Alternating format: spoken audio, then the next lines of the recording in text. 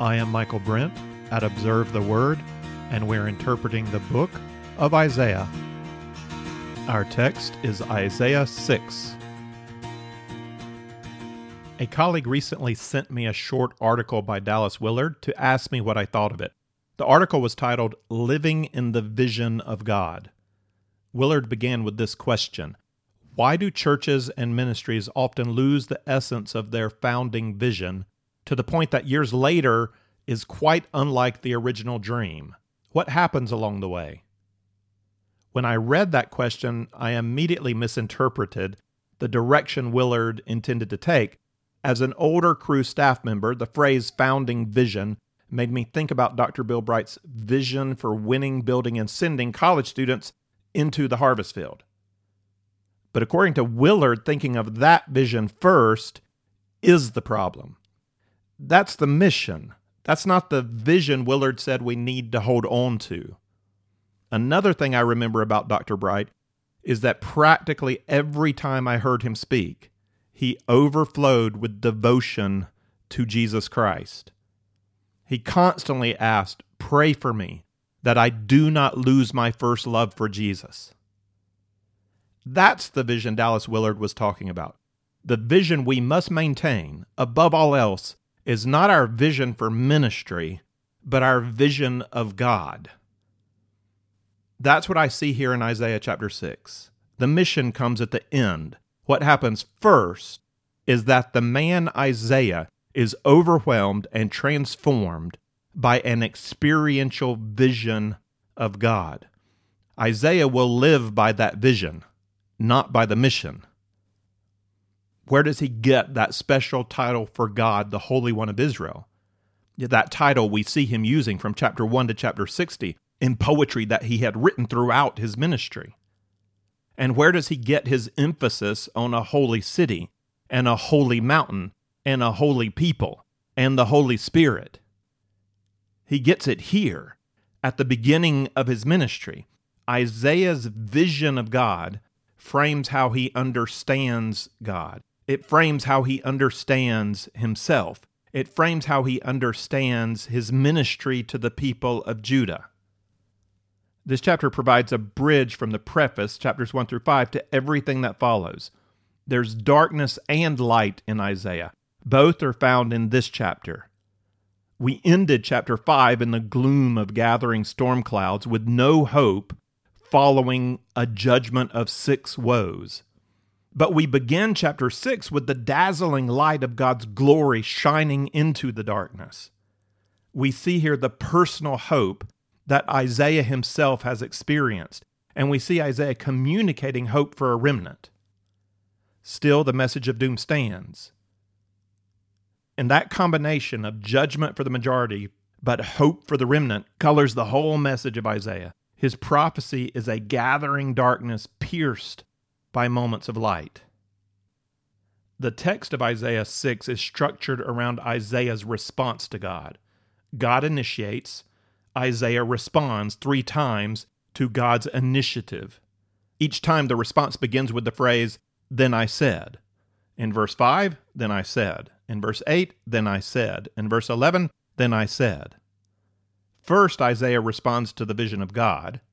Then Isaiah responds to the invitation of God. And at the end, Isaiah responds to the mission of God. Vision, invitation, mission, with a response to each. That's our structure.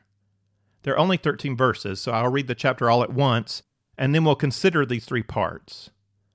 Here it is, Isaiah 6, 1 through 13. In the year of King Uzziah's death, I saw the Lord sitting on a throne, lofty and exalted, with the train of his robe filling the temple. Seraphim stood above him, each having 6 wings. With 2 he covered his face, and with 2 he covered his feet, and with 2 he flew. And one called out to another and said, "Holy, holy, holy is the Lord of hosts. The whole earth is full of his glory." And the foundations of the thresholds trembled at the voice of him who called out, while the temple was filling with smoke. Then I said, Woe is me, for I am ruined, because I am a man of unclean lips, and I live among a people of unclean lips. For my eyes have seen the King, the Lord of hosts.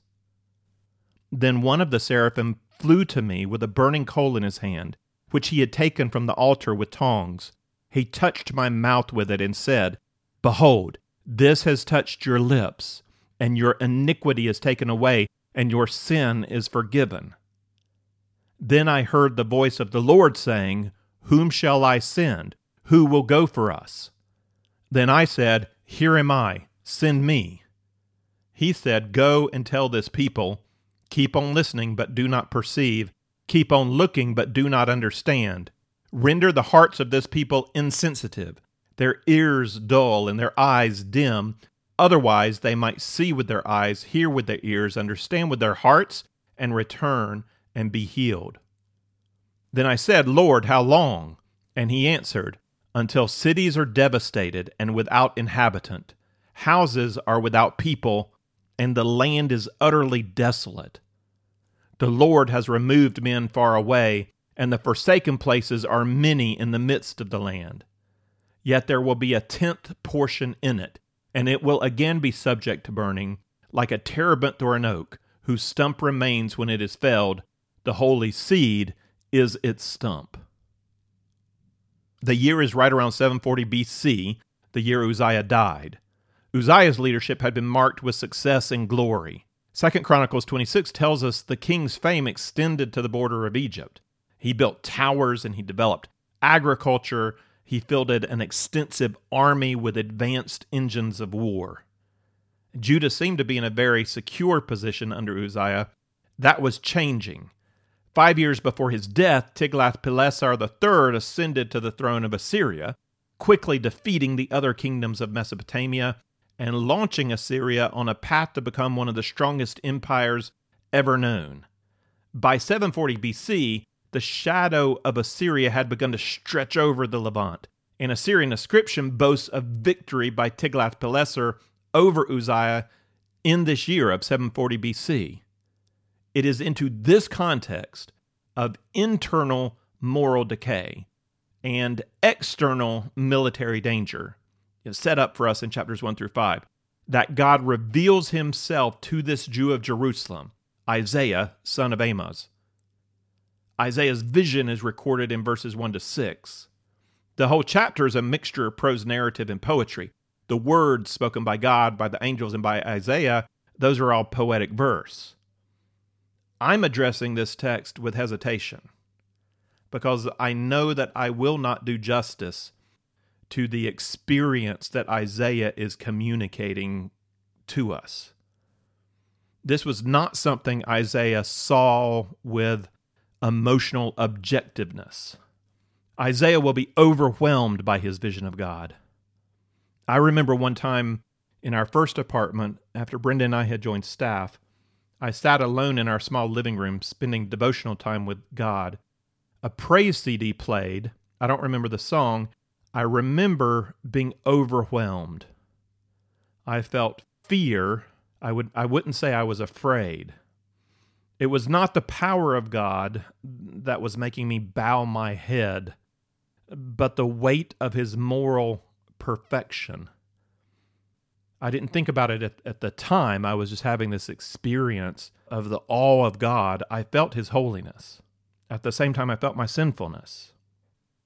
In whatever way you may have felt something like that, the weighty or terrifying awe of God's holy presence, try to tap into that feeling as you consider this vision that has pierced through Isaiah's mind, through his heart, into his gut. I saw the Lord sitting on a throne, lofty and exalted, with the train of his robe filling the temple. We'll end this chapter with the people of Judah not seeing. We begin with Isaiah seeing. This is true sight. The Lord sits on a throne. We're not worried about Uzziah. We're not worried about Tiglath-Pileser. The Lord God sits on a throne. He rules the affairs of men. His presence cannot be contained by the magnificent temple of Solomon. Just the very end of his robe is enough to fill it. God is not alone. Seraphim stood above him, each having 6 wings. With 2 he covered his face, and with 2 he covered his feet, and with 2 he flew. Seraphim is the plural of seraph. It's not clear whether seraph is a type of angel or a description of the angels as Isaiah sees them. The word seraph means burning ones, suggesting that Isaiah sees them as flaming bright, standing in the air above the Lord. Of their 6 wings, 2 cover the face and 2 cover the feet. The covering of eyes and feet could be a response to the holiness of God. They don't walk where God walks. They don't look directly at God. He is holy.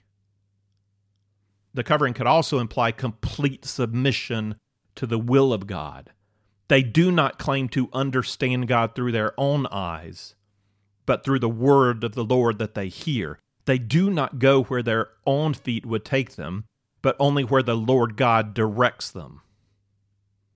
The message these angels speak is not for Isaiah directly.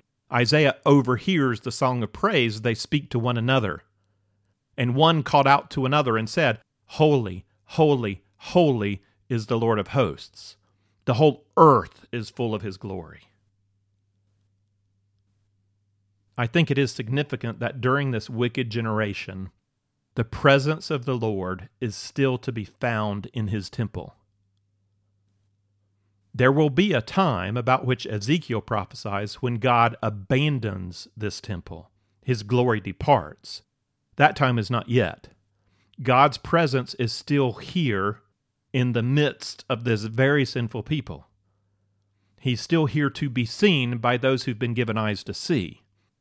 Those who see understand that the temple has never contained God. The nation of Judah cannot contain God. The whole earth is full of his glory. Who is this God? His name here, Lord, is the name Yahweh. I am, the one who is and was and will be. He is Yahweh of hosts. He is Yahweh who leads legions of angels into battle. And he is the Holy One. Holy, holy, holy.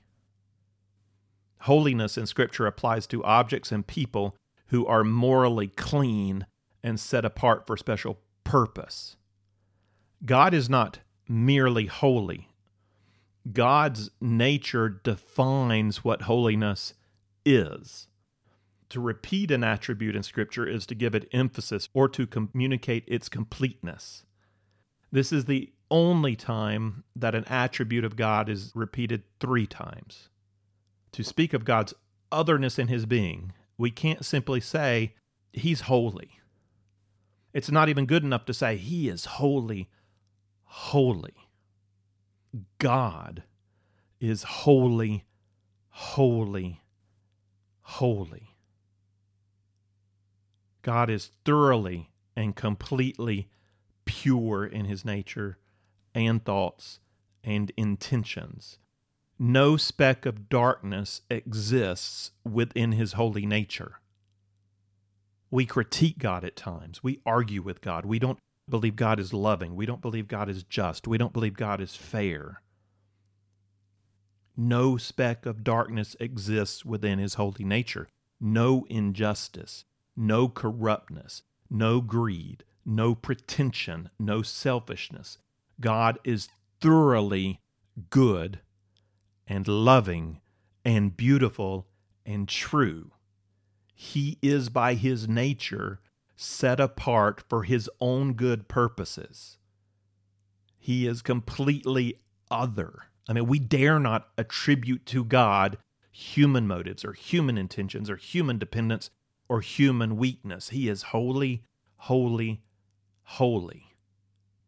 As the voice of the angels cry aloud in recognition of God's glorious nature, the physical universe responds, and the foundations of the thresholds trembled at the voice of him who called out, while the temple was filling with smoke. That's how physical nature responds. How does Isaiah respond? He will respond just as Peter will later respond in the presence of Jesus Christ when he reveals his divinity by commanding the wind and the waves. Peter said, "Away from me, Lord, for I am a sinful man." Human beings who experience God do not fear his power foremost. They fear his moral character, his purity and justice, his holiness. In the presence of the divinity of Jesus, Peter was immediately aware of his sinfulness. This is how Isaiah responded to his vision of God. Then I said, "Woe is me, for I am ruined, because I am a man of unclean lips, and I live among a people of unclean lips. For my eyes have seen the King, the Lord of hosts." We just read in chapter 5 6 woes claimed over the people of Judah. The woe Isaiah declares on himself is very light in comparison to all the wickedness described about Judah. I am a man of unclean lips. Those are the words Isaiah has for himself. This is not about the people out there in wicked society. This is the experience of the prophet. I am a man of unclean lips. How can I speak for God? I can't stand before God myself. I am the sinful one. My lips are unclean. Woe is me. I am cursed. I have broken covenant. I am ruined. A true vision of God reveals something about his glorious nature, which must also turn back on the one who experiences him. The fig leaves are removed. He sees through. Nothing can hide the truth about our own sinfulness. To truly know God is to be personally undone. The false images, excuses, justifications, diminishment of sin that we have made in our own mind, it's all undone. We're ruined before the holiness of God. Songs about, I just did it my way, and poems about being the captain of my own soul, it's all revealed as moronic foolishness. When you stand before God, as he is, when you see the King, the Lord of hosts, you know without argument or doubt that the burning anger of his holy goodness must destroy you, and you know that it's right.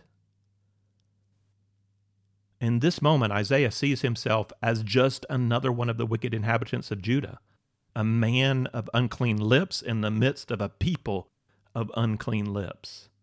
All the ruin Isaiah prophesied concerning the wicked in chapter 5 is now applied to him. He is the one who has taken for granted the grace of God. He is the one whose hypocrisy is revealed. He is the one who lacks compassion and love for the broken society. There is a powerful message here for everybody who feels safe in church, pointing at the sinfulness of those outside of church. Is his sin as great as those around him? Well, from a human perspective, no. If we want to argue the relative badness of different sins, the wicked of society have done much worse than Isaiah had done, but standing before the holy glory of God, it doesn't matter one whit whether this person is worse than that person. Better or worse, who cares? In this moment, Isaiah is only aware of his own sin, which is brought to light in the holy presence. He is a man of unclean lips, no different than the people. The people must die. He must die. As the nation descended into darkness at the end of chapter 5, Isaiah too must be consumed, swallowed up by the gaping mouth of Sheol. And yet he is not. Then one of the seraphim flew to me with a burning coal in his hand, which he had taken from the altar with tongs. He touched my mouth with it and said, "Behold, this has touched your lips, and your iniquity is taken away, and your sin is forgiven." Burning fire is always in the Bible a symbol of God's wrath, but not here. God's wrath must burn sin away. Here, that fire burns away only the sin, not the sinner. It is a purifying fire, touching the point where the man has realized his sinfulness. I am a man of unclean lips. Behold, this has touched your lips, and your iniquity is taken away, and your sin is forgiven. The two ideas presented here of what God has done with Isaiah's sin are the same two ideas symbolized on the Day of Atonement instituted by God in Leviticus 16. The word forgiven that I've read here from my Bible translation is literally atoned. Your sin is atoned for. To atone is to cover or to satisfy wrath. God's presence hovered over the Ark of the Covenant in the innermost place of the tabernacle. In that Holy of Holies, angels were depicted on the tent curtains and made to kneel on the lid of the Ark of the Covenant. The covenant tablets God had given to Moses lay inside of the Ark. Looking down at the Ark was looking down on that covenant, and when God looked at the covenant, he saw the unfaithfulness of his people. Each year, they were guilty of breaking the law in so many ways. 2 goats were required to symbolically deal with the sin of the people. The blood of the first goat was sprinkled on the cover of the ark. That was the place of atonement. God's wrath must be satisfied. The wages of sin is death. The blood of that goat symbolized a death that served as substitute for the people. God would make a way to satisfy his wrath against sin without consuming the sinner. As he looked down on the law, he saw the blood on the ark that covered or atoned for the sin of Israel. That's the second idea communicated here by the seraph when he touched Isaiah's lips with the coal. Isaiah's sin was forgiven, atoned for. The first idea the seraph communicated to Isaiah, that his iniquity is taken away, is represented by the second goat on the Day of Atonement. The high priest laid his hands on that goat, symbolically laying upon it the sin of the people. Then that goat was set loose in the wilderness to symbolize the idea of God removing the iniquity of his people from them. David communicated that idea in Psalm 103:12. As far as the east is from the west, so far he has removed our transgressions from us. Isaiah does not yet know the means by which God will accomplish this atonement.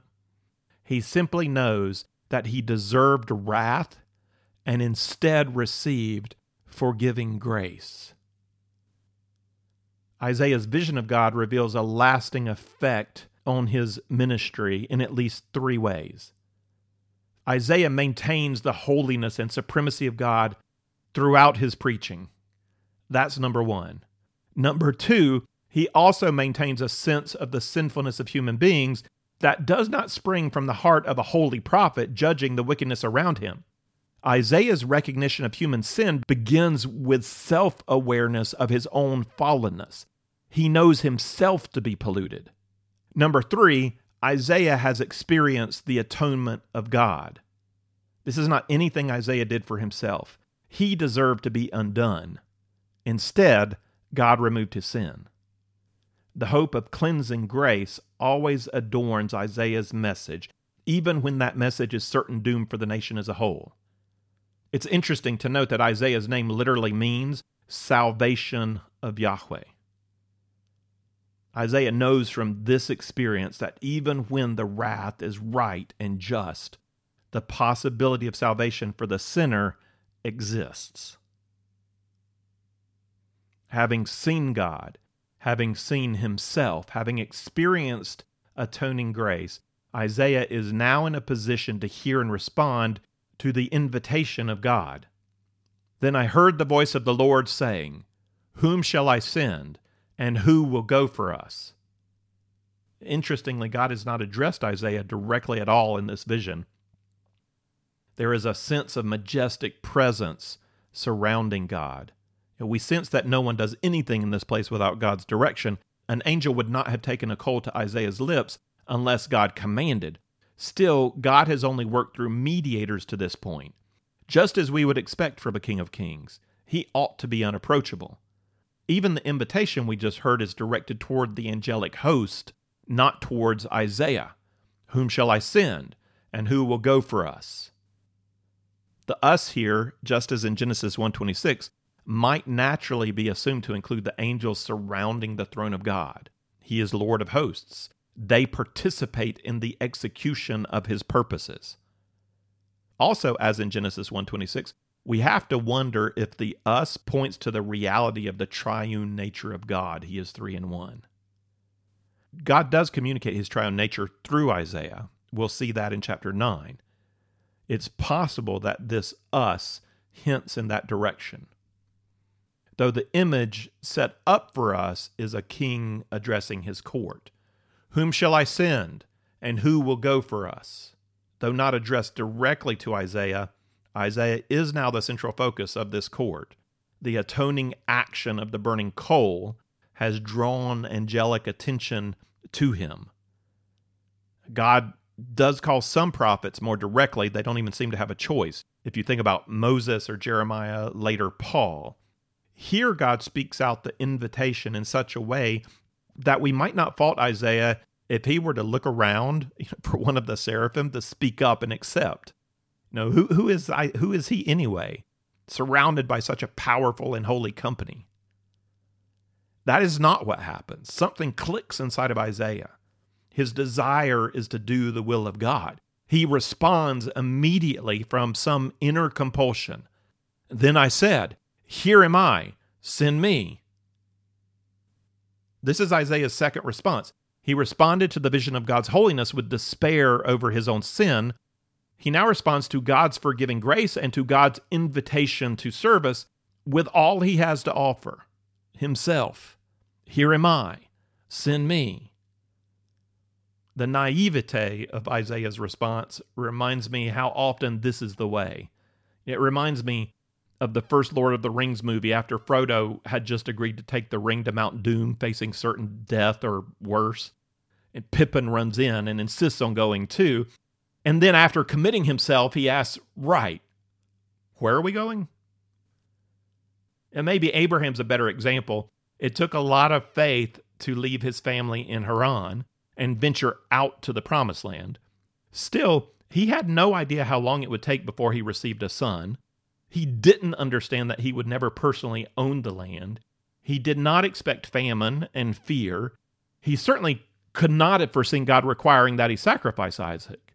I wonder, would Abraham have said, "Here am I, send me," if he knew all the pain that was going to be involved in following God? I'm afraid I would not have had the courage to leave North Carolina as a missionary if I had any idea of the struggle and pain that would go with it. You could almost say Isaiah's response is arrogance, and I think that's how some old people look at young people when they say they're going to go and change the world. But I think that's the wrong way to take it. Yes, there's a large dose of youthful idealism and naivete. And even with that, I know my response was real. Yeah, I don't really get where we're going or how it's going to all work. But that response, when it's a real response to the invitation, there's nothing else you can say. Here am I, send me. God needs somebody to go. I'm somebody. Isaiah doesn't have any idea where he is to be sent or what he is supposed to do. Just as the vision preceded the invitation, the call has preceded the mission. God hasn't told Isaiah what the mission is going to be yet. Isaiah simply agrees to do the will of God, whatever that may be. As it turns out, it's quite a good thing that Isaiah's primary motivation is to do the will of God, and that motivation springs out of this vision of the holiness of God, because the mission that God has for him is not going to be very motivating. It's going to be tragic and difficult and unappreciated. Here's the mission and Isaiah's third response, verses 9 to 13. He said, "Go and tell this people, keep on listening but do not perceive, keep on looking but do not understand. Render the hearts of this people insensitive, their ears dull and their eyes dim. Otherwise they might see with their eyes, hear with their ears, understand with their hearts, and return and be healed." Then I said, "Lord, how long?" And he answered, "Until cities are devastated and without habitation, houses are without people, and the land is utterly desolate. The Lord has removed men far away, and the forsaken places are many in the midst of the land. Yet there will be a tenth portion in it, and it will again be subject to burning, like a terebinth or an oak, whose stump remains when it is felled. The holy seed is its stump." Isaiah is supposed to tell the people, keep listening with your ears and keep looking with your eyes, but you will not be able to accurately process the data of your eyes and ears. You will not perceive or understand God. You will not perceive or understand yourself. You will not perceive or understand why things are happening the way they are happening. That's not a surprising message delivered to the people described in Isaiah 1 through 5. They've drifted far from God spiritually and morally. They've come up with a new view of God, a new system of morality that justifies their own desires. They may look around them and see problems in their society, but they're not going to identify those problems as stemming from their own sinful behavior. They're not going to say society is messed up because we failed to relate to God with submission and humility. They'll see without perceiving. In verse 10, God says Isaiah's message will have an effect on the people of Judah. It's not the kind of effect you would expect God to want his prophet to create. You would expect God to send a prophet with a message that pierces hearts and moves people to understanding. That's what happened some 30 years before this when Jonah delivered his message to Judah's enemies, the Assyrians. There was repentance. God forewarns Isaiah not to expect national revival. Isaiah's message about the true state of Israel will have the opposite effect. It will render hearts insensitive. And one of the mysteries of this passage is that we cannot quite tell whether God intends himself to harden the people of Israel for destruction, like he did to Pharaoh and the leaders of Egypt, or whether the negative response of Isaiah's message is a natural response of a sinful people who love the darkness and hate the light. The effect is described as completely comprehensive. That's emphasized by the chiastic arrangement of heart, ears, eyes, eyes, ears, heart. Isaiah's message will act as a catalyst that causes this spiritually unresponsive people to be even more resistant to the truth of God. Render the hearts of this people insensitive, their ears dull, their eyes dim. Otherwise, they might see with their eyes, hear with their ears, understand with their hearts, and return and be healed. Is God's intention to prevent his people from repenting? It's not easy to tell just looking at this passage. As so often with a declaration or thesis at the beginning of a biblical book, it's unwise to jump to an interpretation that satisfies our own theological perspective or system, rather than waiting to see how the author himself develops the idea in the rest of the book. Context is king when it comes to interpretation. We really need Isaiah to develop this for us. The primary context for the mission God has just given him is the rest of the book of Isaiah. Isaiah will show his understanding of the mission in the way that he carries out that mission, in the rest of the prophecy. What will we see Isaiah doing? Though we're correct to recognize the sophistication of Isaiah's poetry, the moral message Isaiah delivers to Judah is quite direct. Come back to the covenant, stop being hypocritical in your worship, care for the oppressed, do what is right, trust God. We'll see in chapter 28 the criticism against Isaiah that he lacks sophistication. He'll be told that his message to trust God is too simplistic for international politics. That's too easy. Just trust God. Just trust God. They'll make fun of his prophecy, likening it to the babbling of a child just learning to speak. That's how simple you are, Isaiah. There is haziness in the details of Isaiah's message when he begins to speak of the far distant future. The further out he goes, the harder it is to understand all the details of the prophecy. But even then, the main points of the message are quite direct. Compare the first passage in chapter 1 with the last passage in chapter 66, which takes place at the end of time, and you will see in both places the same message of judgment on a rebellious people who refuse to submit to the knowledge of the Lord. They do not know their God. Isaiah will not render people's hearts insensitive and dull by giving them a confusing, mystic, irrational message. That's not the mission. Isaiah will render the people's hearts insensitive by giving them simple truth. Jesus described the state of the human heart in John 3:19. The light has come into the world, and men loved the darkness rather than the light, for their deeds were evil. The darkness in a man responds negatively to moral light. And Jesus went on to say in John 9:39, "For judgment I came into this world, so that those who do not see may see, and that those who see may become blind." If you're confused and you're humble and you just don't have an idea, you know you don't understand and you don't see, those are the kind of people who are ready to receive the message of Jesus. And in receiving, they saw. So like the blind man of John 9. But if you think you know, if you've got it all figured out, you see, then in Jesus' coming, you are blind. You think you see, but you don't see a thing. Shining true light on the morally blind might produce repentance. The more natural human response is to hate the light and to try to eliminate it. Isaiah has been sent with a message of truth. That message will drive the majority further into the cave, further into the darkness of their own corruption. It also may be that verse 10 contains an ironic perspective. That would fit well with what we will see in the rest of Isaiah and in what I just described from the ministry of Jesus. The irony pivots on the word otherwise. Render the hearts of this people insensitive, their ears dull and their eyes dim. Otherwise, they might see with their eyes, hear with their ears, understand with their hearts, and return and be healed. In this passage, the irony would be that even though it sounds like we don't want them to return and be healed, render their hearts insensitive, so otherwise they'll return and be healed, the irony is that what is stated is not what's really desired. We would have to think of this passage in a way like this: render them insensitive and dull, because we certainly wouldn't want them to see and hear and understand and return and be healed. God forbid that they come back to him and be healed. The irony in the way the world often lashes out at the Christian message is that the Christian message, and hopefully the Christian delivering the message, truly desires the best possible result for the people who are lashing out.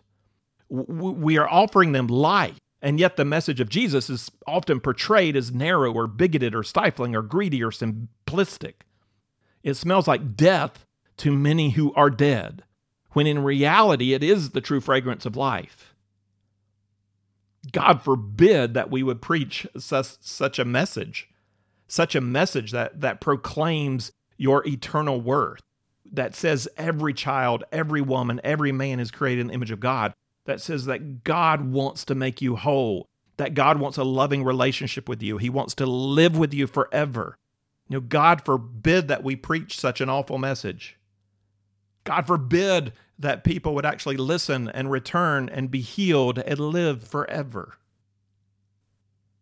That's a possible way to understand this passage. I'm not sure it's the right interpretation. I think it's possible.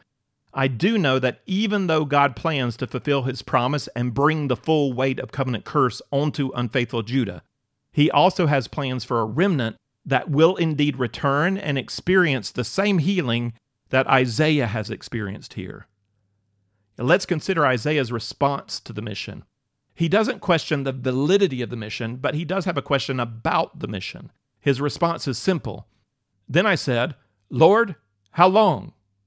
And God answered, "Until cities are devastated and without habitation, houses are without people, and the land is utterly desolate. The Lord has removed men far away, and the forsaken places are many in the midst of the land. Yet there will be a tenth portion in it, and it will again be subject to burning like a terebinth or an oak, whose stump remains when it is felled. The holy seed is its stump." Judah is moving towards the curse of exile. Isaiah really has a dark message to communicate, but even in this, there is a glimmer of hope for some. The nation is likened to an oak tree that will be cut down and burned. The burning is not a cleansing one, it's the burning of God's wrath. The hope is in the stump, which is called a holy seed. If the tree is the nation, the holy seed is a remnant that will regrow one day. The reference to a holy seed seems to have another function as well. This chapter began by dating Isaiah's vision to the death of Uzziah. Isaiah is the only Old Testament writer to ever mark a year by the death of a king. The expected reference would be to note the year of this king's reign, saying, "in the 52nd year of Uzziah." But Isaiah points out it is the year of Uzziah's death. Why? I think we're supposed to remember something about Uzziah. Do you know anything else about Uzziah? Yeah, there's one thing that everybody in Isaiah's day would have thought of when Isaiah mentioned his death. They would have thought, oh yes, the day the leper king died. Through much of his reign, Uzziah was known as a good king. And as a good king, he was blessed with wisdom and wealth and power. I mentioned at the beginning how his fame stretched to Egypt. Well, at the height of his fame, Uzziah became proud, and he entered the temple of God and took upon himself the role of a priest and offered incense on the altar. 2 Chronicles 26 tells us that 80 priests joined together to rebuke him. Uzziah became infuriated with them, but before he could act, he was struck with leprosy. Uzziah finished out his days living in a separate house while his son Jotham reigned on his behalf. That's what the people of Jerusalem would have thought of when they read, "in the year of Uzziah's death." Now, the leprosy of Uzziah makes me think back to Isaiah's image in chapter 1 of the man beaten from the sole of his foot to his head and covered with welts and raw wounds, unbandaged. Spiritual depravity is easily compared to leprosy. The nerves of the leper cease to function, so the diseased person is not aware of being cut or burned. They don't feel it. They don't know they're damaging themselves. Likewise, the spiritually diseased person is not fully aware of the damage they do to spirit and soul through their behavior. Yet they don't feel it. Uzziah can be taken as a symbol of the current state of Judah, proud yet leprous, unable to perceive their self-inflicted damage. Understanding the reference to Uzziah's death, we see an inclusio Isaiah has created between the first idea in this chapter and the last. We start with the death of Uzziah, we end with the tree being struck down. The king represents the nation. The holy seed is a future son of David. He is the branch we will encounter in chapter 11. And we don't have to choose whether or not the holy seed is the nation or the holy seed is Messiah. The promise of a seed to Abraham in Genesis 12:3 is understood in both the corporate and individual sense. In your seed, all the families of the earth shall be blessed. Seed is both the people of Israel and also the one special son of Israel who will provide salvation blessing for the nations. So this last line of chapter 6 hints at the theme of all of Isaiah 1-39, which we're calling the book of the king. Who is this holy seed? What kind of king will be able to carry righteous government on his shoulders? Who will this son of David be? Let's conclude by making Isaiah chapter 6 personal. I have 2 questions for you that this passage has raised for me personally to think about. I don't intend for this to be judgmental. It's more of an opportunity to make sure your heart is calibrated. We all need to evaluate and make adjustments as we go. Here's the first question. God says, "Whom shall I send?" What is your response? Do you need to know where he will send you? Do you need to know what he will ask of you? Does that really matter? God says, "Whom shall I send?" It's not a rhetorical question, it's an invitation. What is your heart response to God? Do you respond, "Here I am, Lord, send me"? If you do, tell God. Respond with prayer from your heart. Say it in your own words. "Here I am, Lord, send me."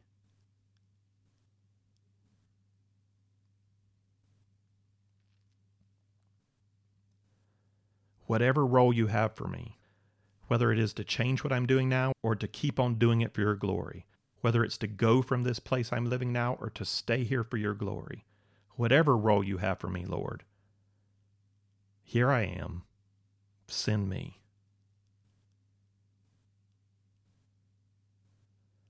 That's the first recalibration question. Here's the second. If you've responded, "Here I am, Lord, send me," and you have a sense of the mission you're called to do, is your focus more on the mission, or is your focus more on your vision of who God is? Which takes precedent? What drives you? What sustains you? What do you communicate to others? When you stand up to speak, do you communicate the mission, or do you communicate your vision of God, the awe and wonder and gratitude you have towards God as he has revealed himself to be? Isaiah offers in this description of his own experience a reality check for our own hearts. The mission is important, but the call of God comes before the mission. First, have you responded to that call? Here I am, Lord, send me, whatever, I'm yours. And the call of God is important, but the vision of God comes before the call. If we forget to cultivate the vision in our souls of who we see God to be, and we forget to communicate our awe and wonder of who God is to others, then our own service for God will eventually dry out. Maintaining our first love for Christ, our vision of how wonderful He is, that really is the one thing of first importance. Everything else follows. If you would like the text of this lesson with some reflection questions, or if you'd like the overview chart or other resources that go with our study of Isaiah, then check out our resource page at observetheword.com. You can also find there our previous series on the book of Romans, the Pentateuch, the Gospel of John, and the book of Acts.